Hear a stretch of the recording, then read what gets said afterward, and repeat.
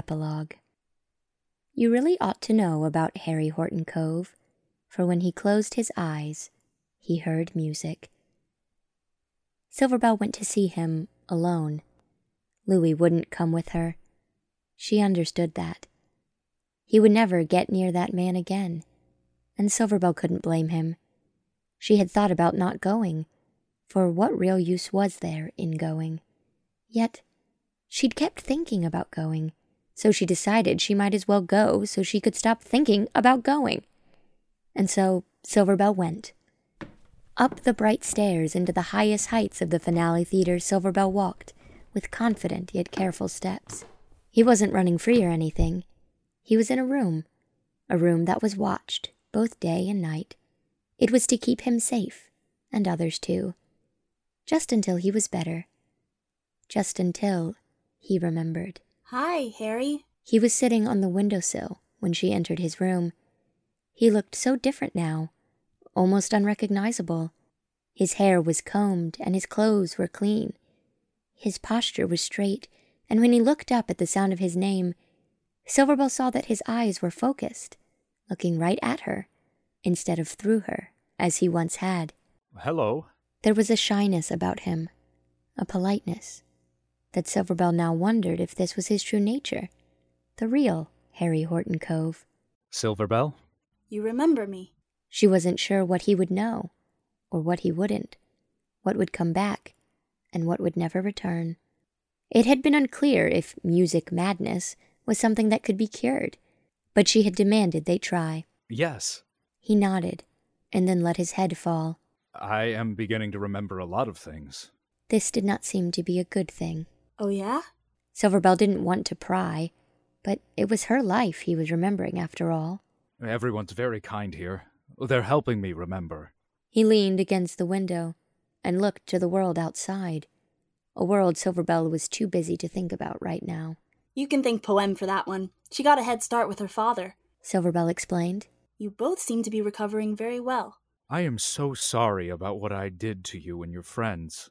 Harry turned back to face her, making rigid eye contact now that he could. You didn't know what you were doing. She offered him kindly. Oh, but I did it, nonetheless. Guilt was all over his slightly wrinkled face. It was no longer a scary thing to look upon. No monster. No menace. It was just the face of a man. I remember now that I kidnapped your friend. Silverbell lowered her head. He must have been so afraid. He was, thought Silverbell.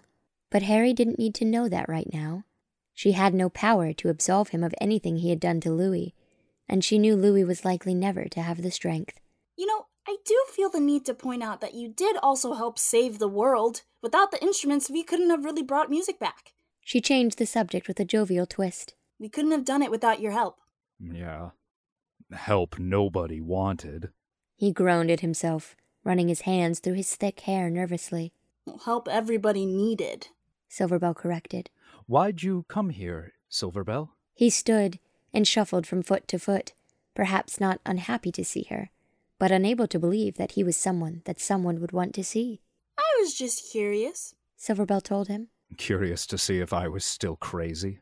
He asked with a half-laugh, but Silverbell Smith knew how to spot a hard truth hidden in a joke. No, she said slowly, pulling her satchel from her back. Curious to see if you still think music might be for you. Why?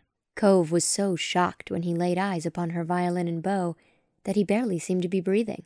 I don't know. I just had this crazy idea that you kind of liked music or something, she told him sarcastically. You did risk your life to save it. No, but... It pleased Silverbell to see how shocked, surprised, and speechless he was. After all I did, you'd still want to teach me? Yeah, she told him matter-of-factly. You're a music maker, after all. Reverently, Cove stared at the wonders being offered him, as if this was his very first time seeing them, for in a way, it might as well have been.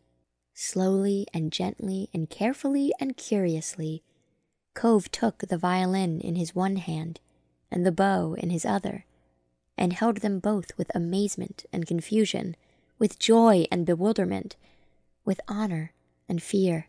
What now? Harry Horton Cove asked. Silverbell Smith smiled brilliantly. for she knew the answer to this question. Now? Said Silverbell Smith. You make music.